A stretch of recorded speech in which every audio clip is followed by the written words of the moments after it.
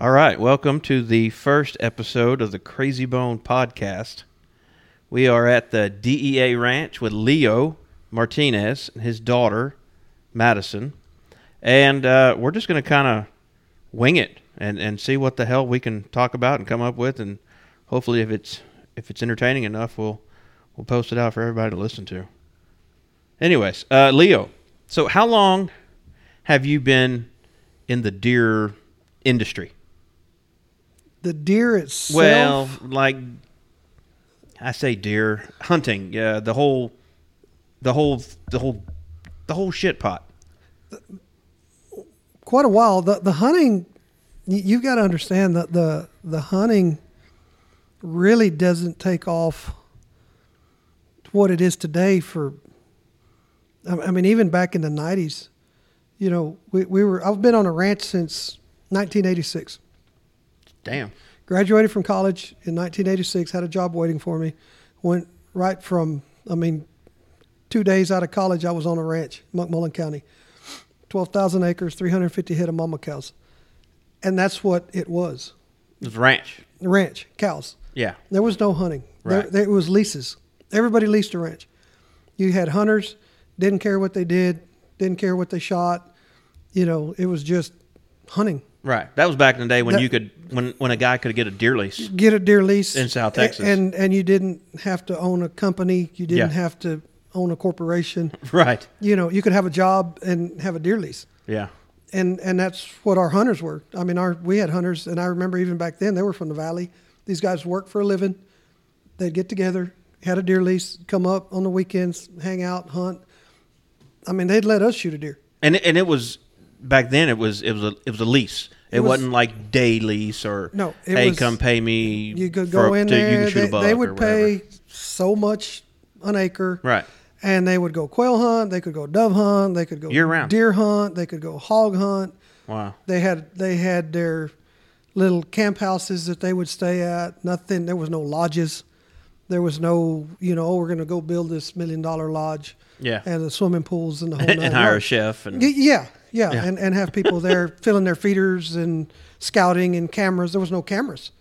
Oh, shit. There was no cameras. I mean, there was no game cameras. Right. It was, I remember the first game camera. Right. Film. Bigger than shit. And I'll Went tell through you batteries the first in a time. day and a half. I'll tell you, not to jump around, but I'll tell you the first time that I saw a game camera was in 1998. Sounds about right. I was on a ranch in East Texas, managing a ranch, hunting ranch, built a game fence in East Texas, one of the first ones. There was a couple of places up there that had them. Boggy Slough, which had been managed for a long time. Some Temple had that place, and they did some stuff that nobody had ever thought about doing up there. But they were taking some stuff from South Texas and doing it up there.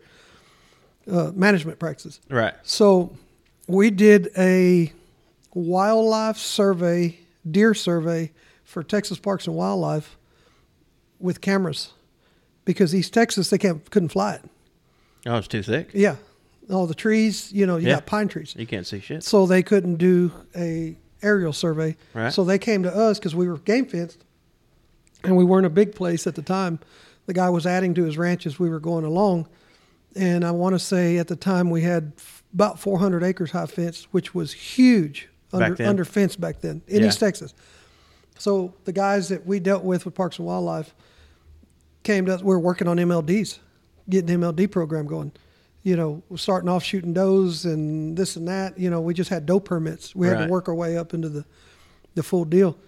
So they came to us. We would do spotlight surveys. That's how we counted deer. We drive around in the back of a truck, and you would, I can see so far, and we see so many deer. That's how it was done for years. Yes. So they came to us and said, hey, we've got these cameras. Can we put them on your feeders? We had feeders going. Can we put these cameras? Probably just corn feeders. Corn feeders. Because protein wasn't really a thing back then. No, but believe it or not, we started feeding protein. Wow. This guy that was working for really wanted to get his deer right. And you said this is the late 80s. This was the late 90s. Oh, late 90s. Late I don't 90s. know why I thought 80s. In the late 80s, when I first started, in mid 80s, like I said, 86, none of this was going on. Right. I mean, there was very little. 10 years. Yeah, very little corn. I mean, we just didn't hardly hunt with corn even. Dang. We would sit and watch senderos. We would wait for the rut and rattle and bring deer in by rattling. Right. And that's And how now we in saw- Texas, that's. it's yeah. I mean, if you don't at least use corn, then you're not hunting in Texas. You're not hunting. But a lot of people in other states think, oh, you guys are sissies. You bait. You put out cameras. You've got a fence. You do this. You do that. And honestly, I think that it has evolved because of the management. Absolutely. How are you going to see your deer? Right. How are you going to know what you got? Well, you got to bait them. You got to put corn out to be able to drive your corn line and sit on the corn line and see what's coming in and see what's out there. And most people, they want to see their deer, but they also, of course, we fly it, to get numbers. Right. But when it first started, it was like, even a game survey, nobody flew surveys. Well, and back then, hunting, I mean, it was an industry, but it wasn't that valuable No, of an industry. it was not at all. I mean, it's a multi-billion-dollar industry now. No, it is. I mean, it may cost, like to fly our place, it's going to cost me about $1,000. Sure. Which, $1,000 is a lot of money to me. Sure. But I'm like, well, it's for the good of the deer and good of the ranch, and this is a business, and that's just a business expense Wanna at this know what's point. there. We've got to get a number, and if you're, especially if you're in an MLD program, Right. you've got to have the survey so they can give it to parks so they'll know what how many tags to issue. Right. Right. But getting back to the my cameras, no, you're good. Getting back to the cameras, we ran a survey for Parks and Wildlife, working with their biologists, and it was film. I mean, we would pull the film, run down to the 1 hour deal, Right. and sit there and just like, come on, hurry up. I want to see the pictures. Yeah. And you might get 3 pictures of deer and The rest of 30 pictures of, ghosts, just a branch waving behind the feeder. Right. And you're like, oh, now we got to go cut that branch off so it doesn't trip the camera. Right. And the 3 pictures you got of deer, one of them's good. One's good, the rest are blurry. Blurry, or you got Or the ass they're or at something. night, Yeah. and it's like, man, he's too far back there. What is it? Right, And is right. that 8 point? Is that 7 point? But we were so excited to get pictures.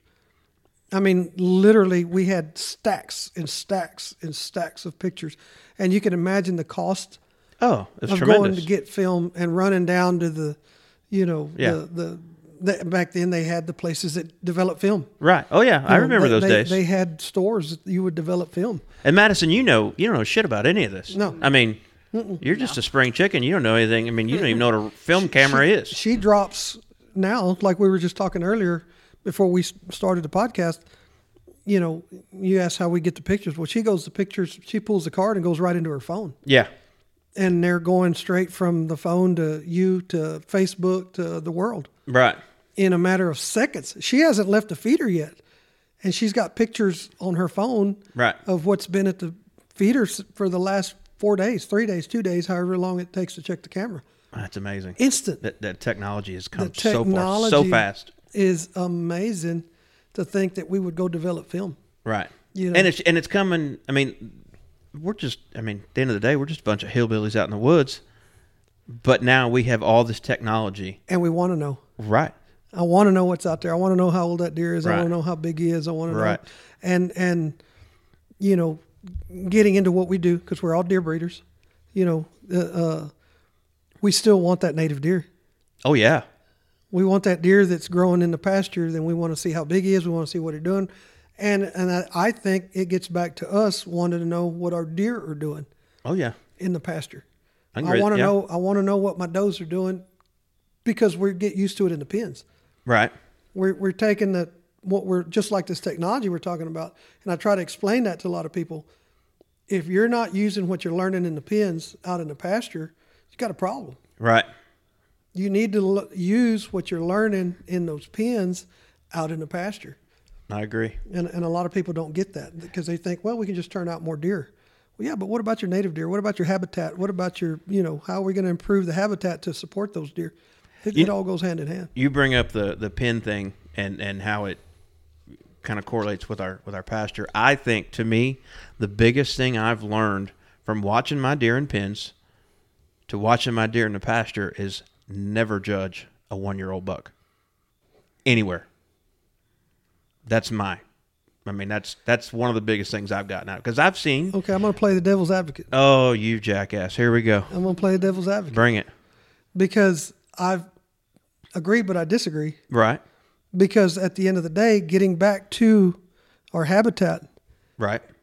and our density, it's a numbers game. It is. Yes, we can carry extra numbers because we're feeding protein now, Right. but not every deer in the pasture is going to walk up and stick his nose in that feeder because Yep. we're not going to have enough protein in the pasture to feed every deer unless, now I've seen a couple of places and I've mentioned one of them to you where we had a feeder to every 110 acres.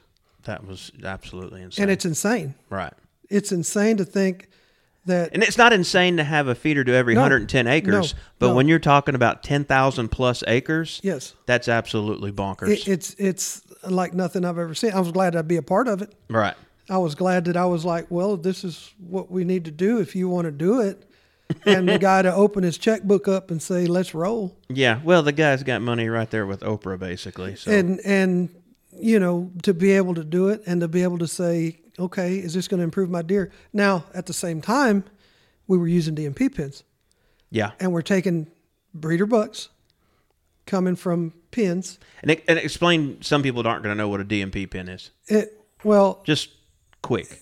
they've you know, we build an enclosure out in the pasture 5 acres or bigger. or bigger, Right. and then you take some does, and a lot of people will take does out of the pen. We were Out of the pasture. yes, you can do either. Right. We Up to were- 20. Right, we were taking them out of the pasture. We go in with a helicopter, we net the does, we put them in the pen, Yep. and then on this particular place, we were buying breeder bucks, and we were real particular about what we were buying. I mean, You weren't buying bucks that were spikes as one? no. We did a lot of background. We did When you say background, pedigrees? pedigrees, and I wouldn't say just pedigrees. I would say the longevity of the bucks. We look back how long this breeder had been breeding, what his history of his bucks were. Oh, the human that you were buying these deer Yes. from. Okay. We looked and said, okay, we're not just going to go get the flavor of the month. Right. Because there is a lot of that. These guys that spend There is. basically shit tons of money advertising their deer, Correct. and they want you to think it's the next best Well, thing. and we wanted some history on the buck. Sure. On the production. Right. Because at the end of the day, we're working on production. Right. Long-term production. Yeah.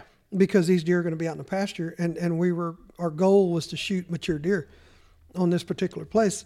So we went with a breeder, and I'm not going to name names, but Sure. he was a great breeder, straight up. We went to his pens, we looked through his deer, looked through his pedigrees, looked at production. You know, he'd been breeding a while, and not to say that new breeders aren't, doing that, because you can get those genetics. Oh, absolutely. But this guy in particular had been doing it, and so we went with him, and we bought some breeders, put them in, bred the does, and once you breed them, then because you're breeding those does to, what buck you're breeding them to. Right. Even though you don't know the pedigree of the does because they're coming out of the pasture. Hey, Leo, I hate to cut you off here, but remember when I said, can you quickly explain what DMP is? Good luck. Yeah, that was we're like at 30 minutes explaining what a 5 acre. Let me just break this down, folks. What he's trying to say, it's a 5 acre or bigger pen. You get 20 does basically out of the pasture, and then a buck. Any buck you want. You can go buy one like Leo did, and he did it the smart way. He researched it, yada yada yada. But you can also catch a buck out of the pasture. If you see this big ass buck running around and you think, man, I want him to breed my does. Well, with a DMP situation, you can do that. Anyways, so hell, I don't even know where we were going with this. I got sidetracked as shit. Well, yeah. Well, I started. We were explaining- talking about cameras with film, and then all of a sudden It we're ended talking up on about DMPs. DMP bucks and breeders. Yep. Well, that's kind of the way the hunting industry has evolved. That's actually true. We start out with cameras with film, and we end up all of a sudden we've got 280-inch deer breeding pasture does Right. to get us bigger deer. Oh, I know where we're going with this. I said don't judge 1-year-old bucks, and you went off on a tangent and screwed everything up. No. I was telling you why I don't agree, and then But you never got there. Okay. You realize you never explained to me why you don't agree with me. And I'm fine with you not agreeing to me. Because you sidetracked me with the DMP question. Bullshit. You did it. Okay, so why I don't agree with you is because at the end of the day, the feeding, I was talking about the protein. You were. The density, the numbers. Yep. And you can, at the end of the day, you're only going to be able to carry so many deer. Okay. You're going to have to start judging those deer on who we're going to take. You can't just Well, take I mean, the but top you want to end. judge your 1-year-olds? If you do not have breeder pens that you can release deer and you're not buying deer and releasing every year, absolutely. Absolutely. Well, It gets no different. Okay, let me do this. Okay. So if you've got bucks in your pen, right? Yeah. And you've got a deer that is a spike, like you said. Yeah. Okay, and he's 1 year old. Uh-huh. And then you've got a 180-inch yearling, Uh-huh. and you've got a spike yearling. Uh-huh. Which one's going to be your breeder? Well, it's funny you ask because I was in that similar situation last year. Okay. I did. I had a 180-inch 1-year-old. Right. And then another one that was like 120. But he was real typical. Right. Dad says, "Oh, breed that typical one. I like him." I said, "No, I'm not. I want the bigger one." Well, I did just that. I bred the bigger one. This year, that bigger one at 2 was 369, and the little one was maybe 140. There's your answer. There's your answer. Well, shit. So now you're going to have, so at 2 years old, he's 140. At 3 year olds, he's going to be 180. Great deer to turn out and hunt. Right. He's clean. He's typical. You've already said he was clean this year. So he's going to be, more than likely, he's going to stay the same. Right. And say he jumps up, 30, 40 inches. So he's going to be 180. He's a great stalker. Right. Doesn't matter how clean he is, how dirty he is. He's 180 inches at the end of the day, and that's what you're selling. That's that sweet spot. You're selling 180 inches. You're right. And you're breeding the 400 inches. Right. So why is it different in the pasture? Well, I guess because I'm an ass.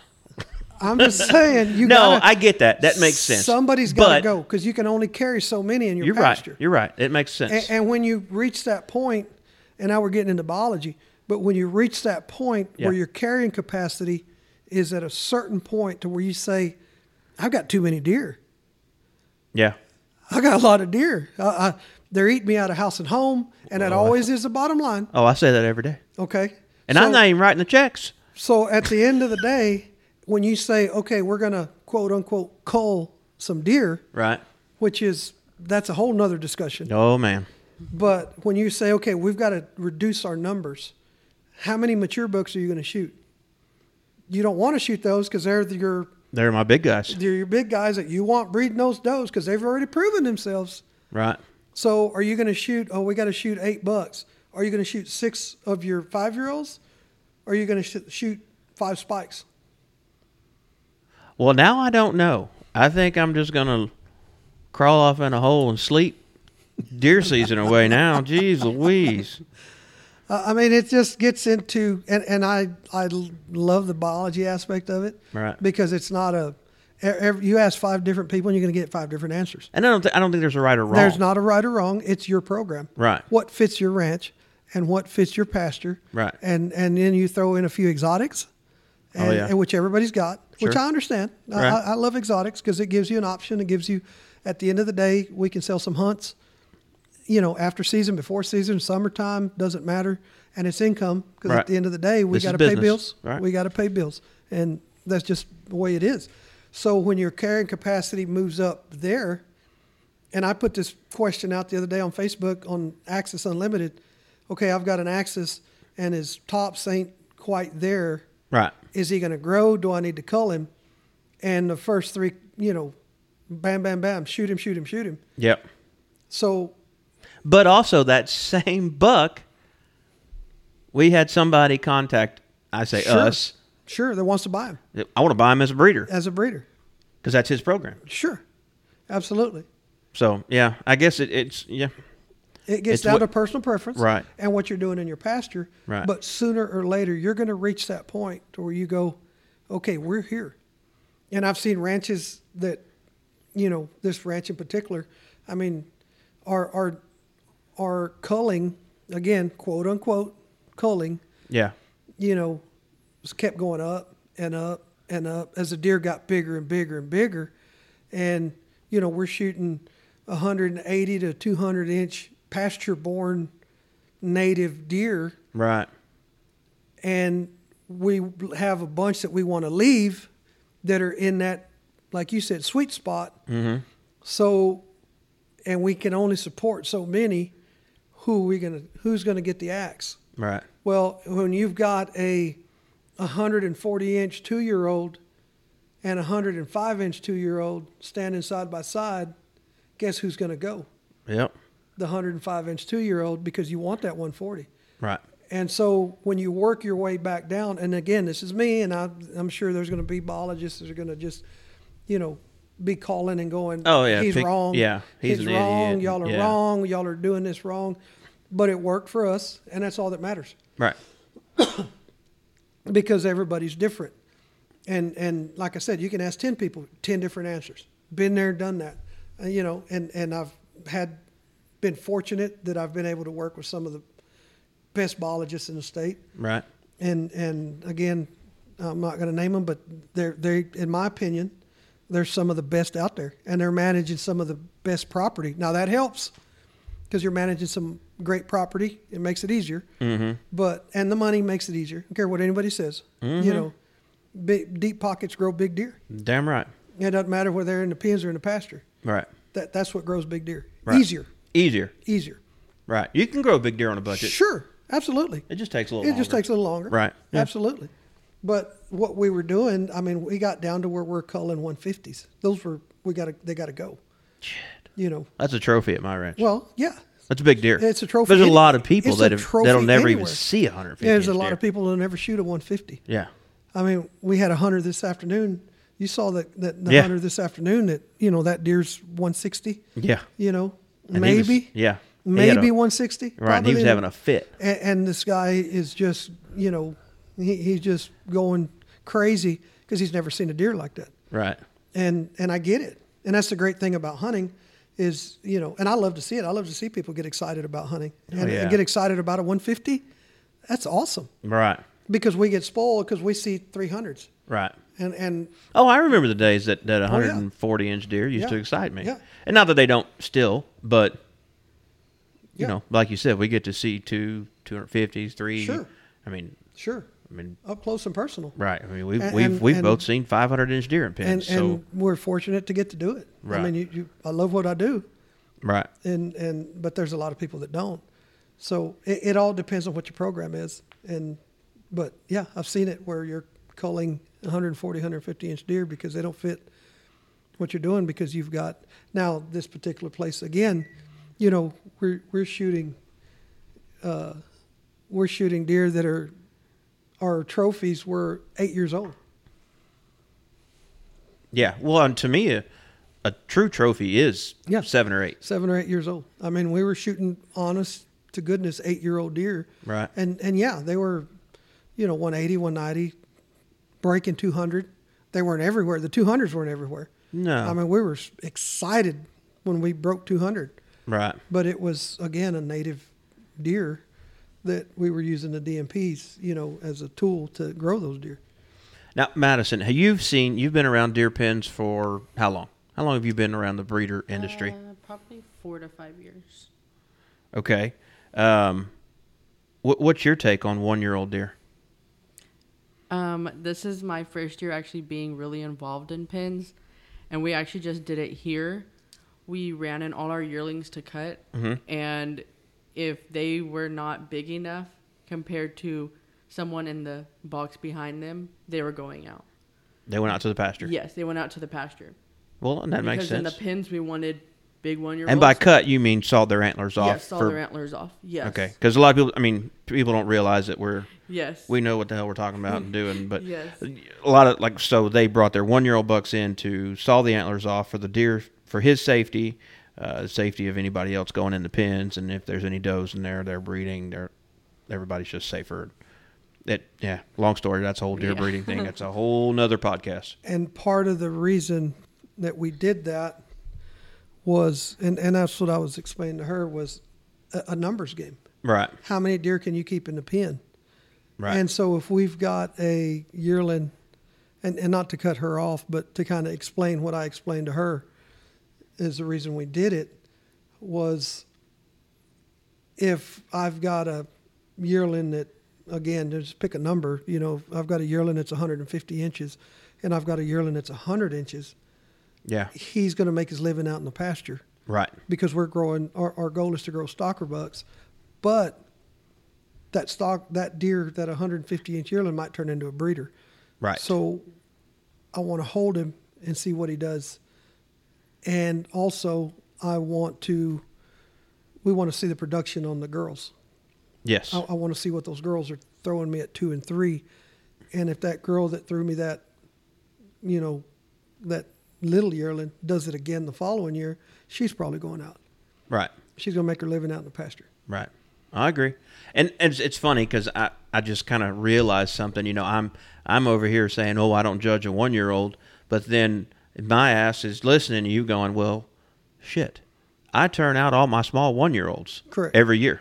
And Mm-hmm. I'll keep the biggest one for myself to go, maybe he'll be good enough to cover some girls next Sure. year for us. Sure. Because that's our goal at the end of Right. the day, is to grow that deer that we can breed ourselves. Right. Oh, here, it's what I'm doing. Sure. It's trying to grow my own breeders. Absolutely. Because we're in the stalker business, because we're stocking a ranch. Right. We're not in the auction Mm-hmm. market. And again, those of you that don't know what I mean by auction market, that's a whole different ballgame. And, Right.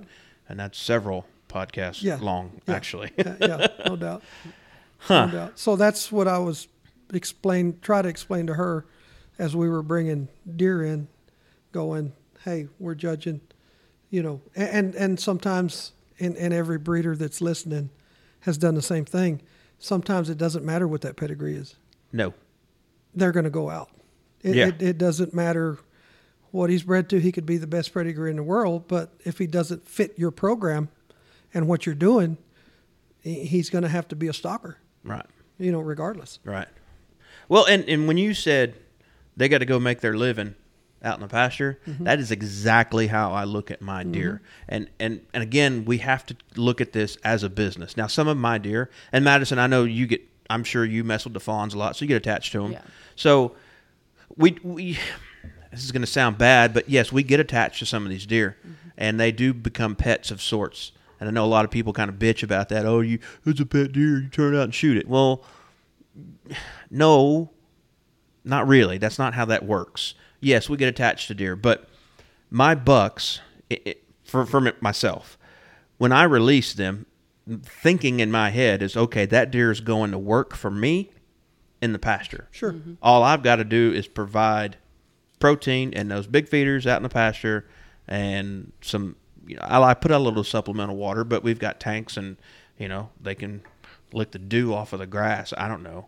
But as long as I can keep them alive the best I can in the pasture, they're working for me. Sure. Mm-hmm. Because I know their genetics are, I don't want to say superior, but they have larger antlered genetics than my pastured. And at the end of the day, Native stuff. you've also got to think about this.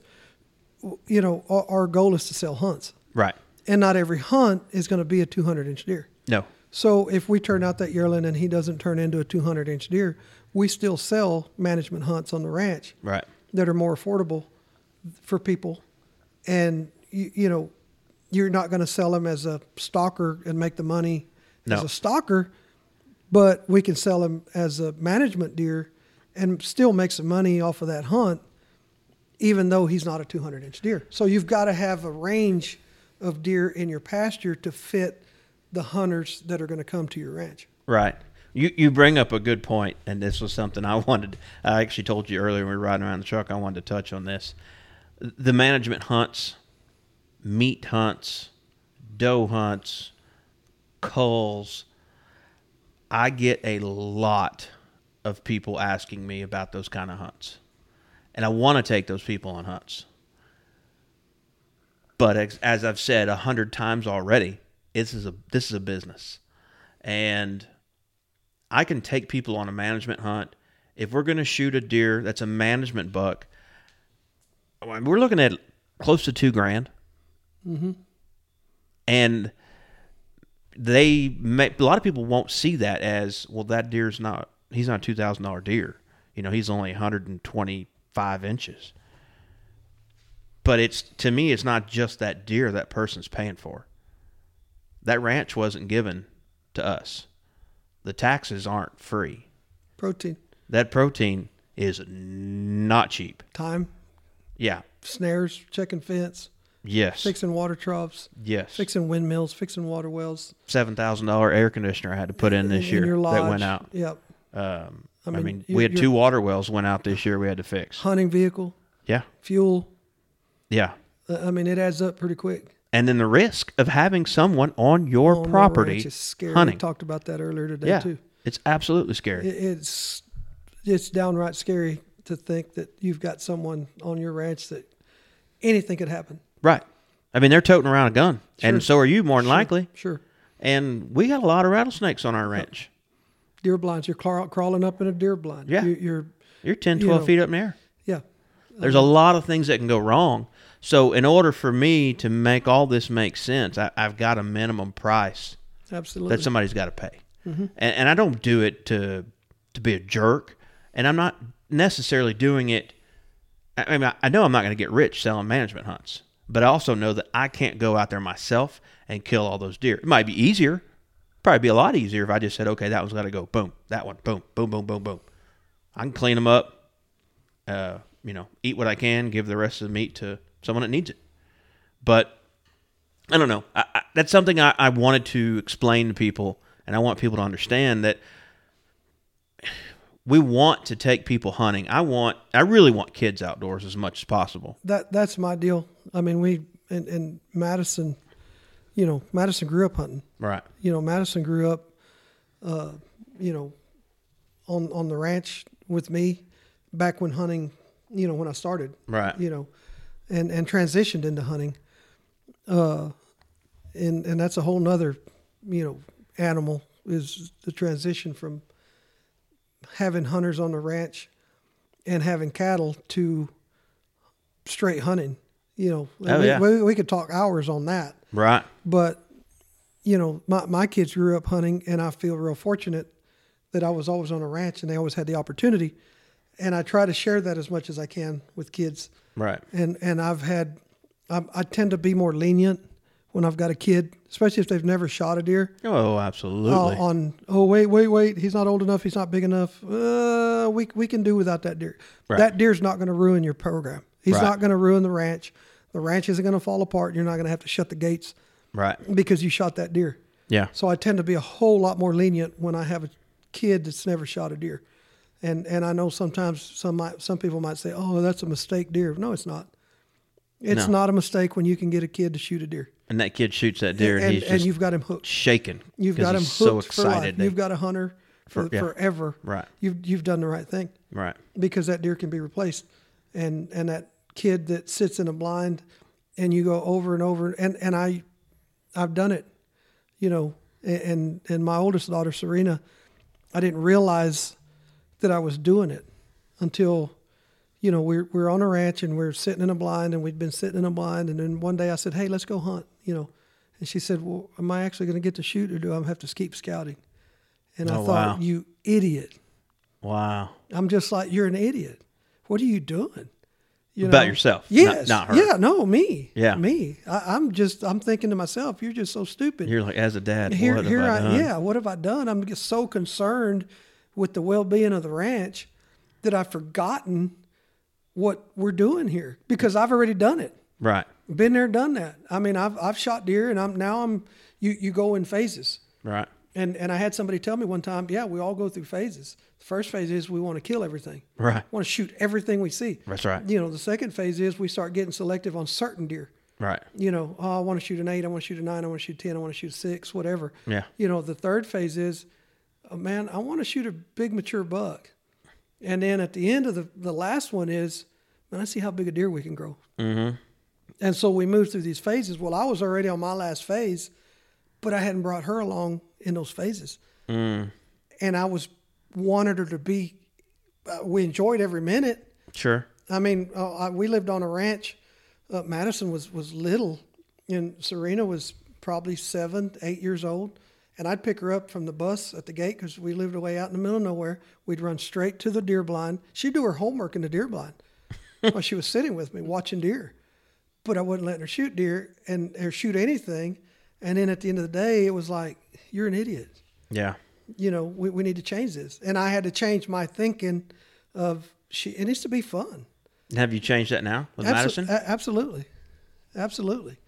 Madison, what phase are you in? You're still in the I want to kill everything phase, huh? Kill everything. Yeah, kill everything. Yeah, shoot them all. Yeah, shoot them all. There they are. Let's make them dead. Let's kill them. Yeah. Yeah, and it doesn't matter if it's deer, pigs. It's anything. It doesn't matter. Well, you got a lot of pigs out here. Yeah, man. You know, and now, well, hell, bringing up pigs. That's obviously Texas has a huge pig problem, and this could be a whole nother podcast. We don't have very many pigs on our ranch right now, thankfully, because they move in phases, I guess, on our place, but. People think, and this is one of those things I get hit with all the time. Oh, Texas has so many pigs, and y'all have pig problems. Why can't we just come hunt pigs for free? Why do we have to pay so much to hunt pigs? And I'll answer that pretty quick because we just touched on it. Right. My time. You darn right. To have to take somebody, put them in because they don't know the ranch. Right. Put them in a blind. Make sure they're safe. Make sure they're safe with a weapon. Make sure there's not a deer standing behind that pig. Mm-hmm. And they know what they're doing to where, okay, well, I can shoot pigs, but what if I miss and hit that deer? What if I do this? What if I do that? So you get right back into, you're going to have a guide with them. Yeah. And if you're the guide, you're sitting with someone to shoot pigs and in the back of your mind, the whole time you're thinking, I got to go check the fence line. Right. I got to go check this. I got to go do that. I got to go do this. I got to fix that water trough. I got to. Yep. And it's taking time from what you normally do at the ranch to sit with someone to shoot a pig. For $100. For $100. Yeah. And it you don't want to sound like a jerk, but at the end of the day, it's like now I can say, Madison, go sit over there and shoot pigs. Right. And she can go do it. Well, and I know she's safe, and I know she's going to shoot pigs. And there's no question she's not going to shoot a wildebeest. It's not going to shoot a wildebeest charging the buggy. Yeah. You know, but there's always that doubt that someone's going to shoot something by accident or not accident. Right. And go, oh, my bad. My bad. Sorry. You know, I can tell you, I can write a book on how many hunters as guests of owners of ranches, show them a picture of a deer and say, shoot this 8-point. And you drive up and there's a 10-point laying under the feeder that's 3 years old. Uh-huh. And you're like, okay, I thought we were pretty clear on and I had one guy tell me one time, it's a funny story, and that's exactly what it was. Hey, shoot this 8-point. Showed him a picture off the trail camera, put him in the blind. Okay, you're good? Yep. Okay, I'll pick you up here, dark, whatever. Send me a text if you shoot something. Well, I go get in the next blind over because I want to be nearby. And because we're scouting. I mean, we're looking for deer. We got hunters coming. We're trying to find deer. Well, this guy, hear him shoot. Okay, my deer feed off. I get down, I go pick him up, and there's a 10-point laying under, And I walk up and I said, man, good deer.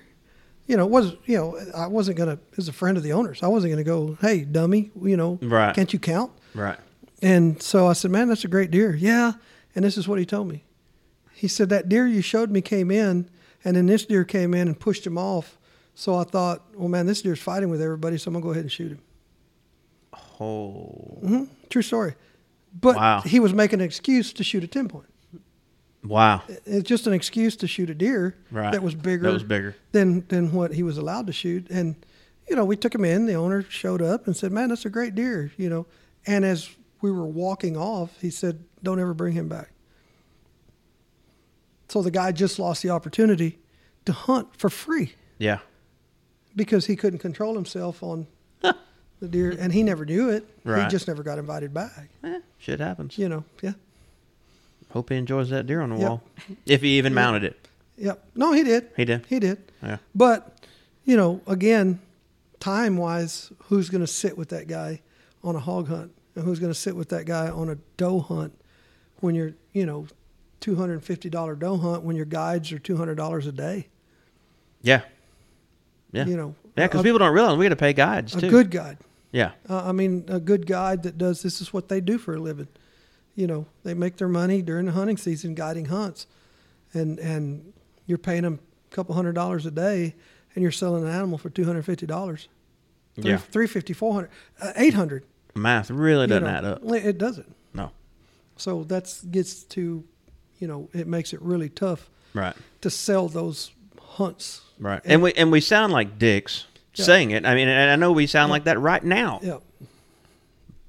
But we don't. That's not how we want to come off. No. But I do think it's something that people need to know and understand. And Yep. it sucks to hear it, and it sucks to say it. Yep. But we do have a minimum on what we sell. Right.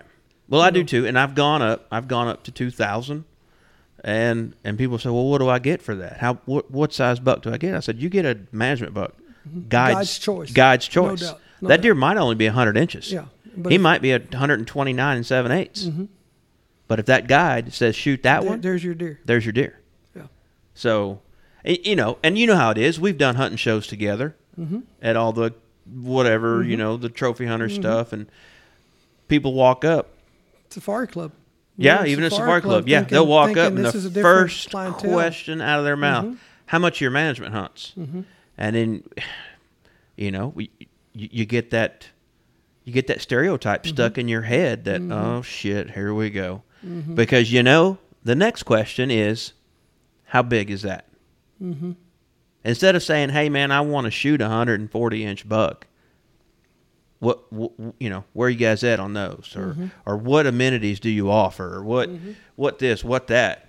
They want to go straight for, how much is your cheapest hunt? And you giving any free shit away today? Do we get to shoot predators? Yeah. There you go. What about hogs? Can we shoot hogs? Can we shoot coyotes? Can we shoot bobcats? Yep. Yeah. Can we go out at night and call coyotes? Which I love doing that. Oh, I do too. But not when I have hunters in camp. Right. It's tough. Yeah. It's tough. I typically don't do it with my first year hunters, but, and you know how it is. Most of your hunters, when they hunt with you, you become friends. Sure. Because hunting is such a, you know, it's a bonding Sure. thing. Absolutely. So usually after my first year with hunters, you know, repeat guys, we have a little more fun. We get into it. I feel more comfortable around them. They feel more comfortable around me on the ranch. So yeah, we'll go out, we'll call coyotes. But at the end of the day, it gets back to liability. Absolutely. It's dark. There's weapons. Yeah. There's you know, you're going to shoot. There may have been something. alcohol if they had a drink or two at dinner. Right. Which I've provided. Right. And now you're responsible. Right. Somebody falls out the back of a truck. Somebody, you know, you're climbing in and out of the bed of a pickup. You're climbing up on a high rack. You know, you've got loaded guns. Did they unload it? Did they not unload it? Does it, you know, and unfortunately sometimes you might trust someone because you've hunted with them, and then those unloaded guns are the ones that shoot people. Every time. Yes, sir. Yep. Every time. Well, heck, we have burned up 43 minutes of these people's time. That's insane. And we're just BSing like every other day when we sit around talking. Yep. Driving around the ranch like we did earlier today. That's true. We covered some of this stuff as we were driving around. Yeah, we have these conversations a lot when I'm driving around Houston and you're driving around here on the ranch. Absolutely. We're just on the phone all the time talking shit. And Madison's oftentimes in the passenger seat listening and having to listen to it over and over and over again. You're right. Well, hey, this shit's gonna be drilled into your head. Well, I always tell her that it's kind of a joke, running joke with her and my nephew. I have a nephew in college, and he just eat up with the ranch, and he's working on a ranch right now part-time while he's in college, and this is what he wants to do, so he tries to spend as much time as he can here. He comes and helps us work deer, and he's just, this is what he's going to end up doing. I can tell. Yeah. He's going to end up on a ranch somewhere, and I always joke with him, and I tell him, look, your best chance at an education is sitting in the truck listening to us talk. Mm-hmm. So there you go. That's right. Well, there you go. There's education for you guys and gals. So that's our first podcast. I think it went off. I don't even know what else to say. That's it. I say we kill it. And thank everybody for listening. Yeah, thanks for listening to us rattle on for so long, and we're gonna come back with some more episodes. We'll have some guests. I think we have a guest scheduled for, I don't want to say, technically it's tomorrow on our end, but I don't know when the hell tomorrow will actually be once this is posted. So the next podcast, we'll call it that. Yep. We have a guest scheduled. Yep. And great guy, really involved in the hunting industry. I guess we could tell him who he is. Yeah, Jeremy Atkins, owner of Big and J, and he'll be here hunting with us. Yeah. For a few days, and we're going to try to doing some filming. And the other cat, Cody. Yeah. And what does Cody do? Cody hunts. Well, I like him already. Yeah, it's a great life. Yeah. Cody hunts. Cody works with Henry Rifles. What a punk. Yeah, Cody works with Henry Rifles, and we're going to be shooting some Henrys. We're going to be shooting some animals with all types of Henry rifles.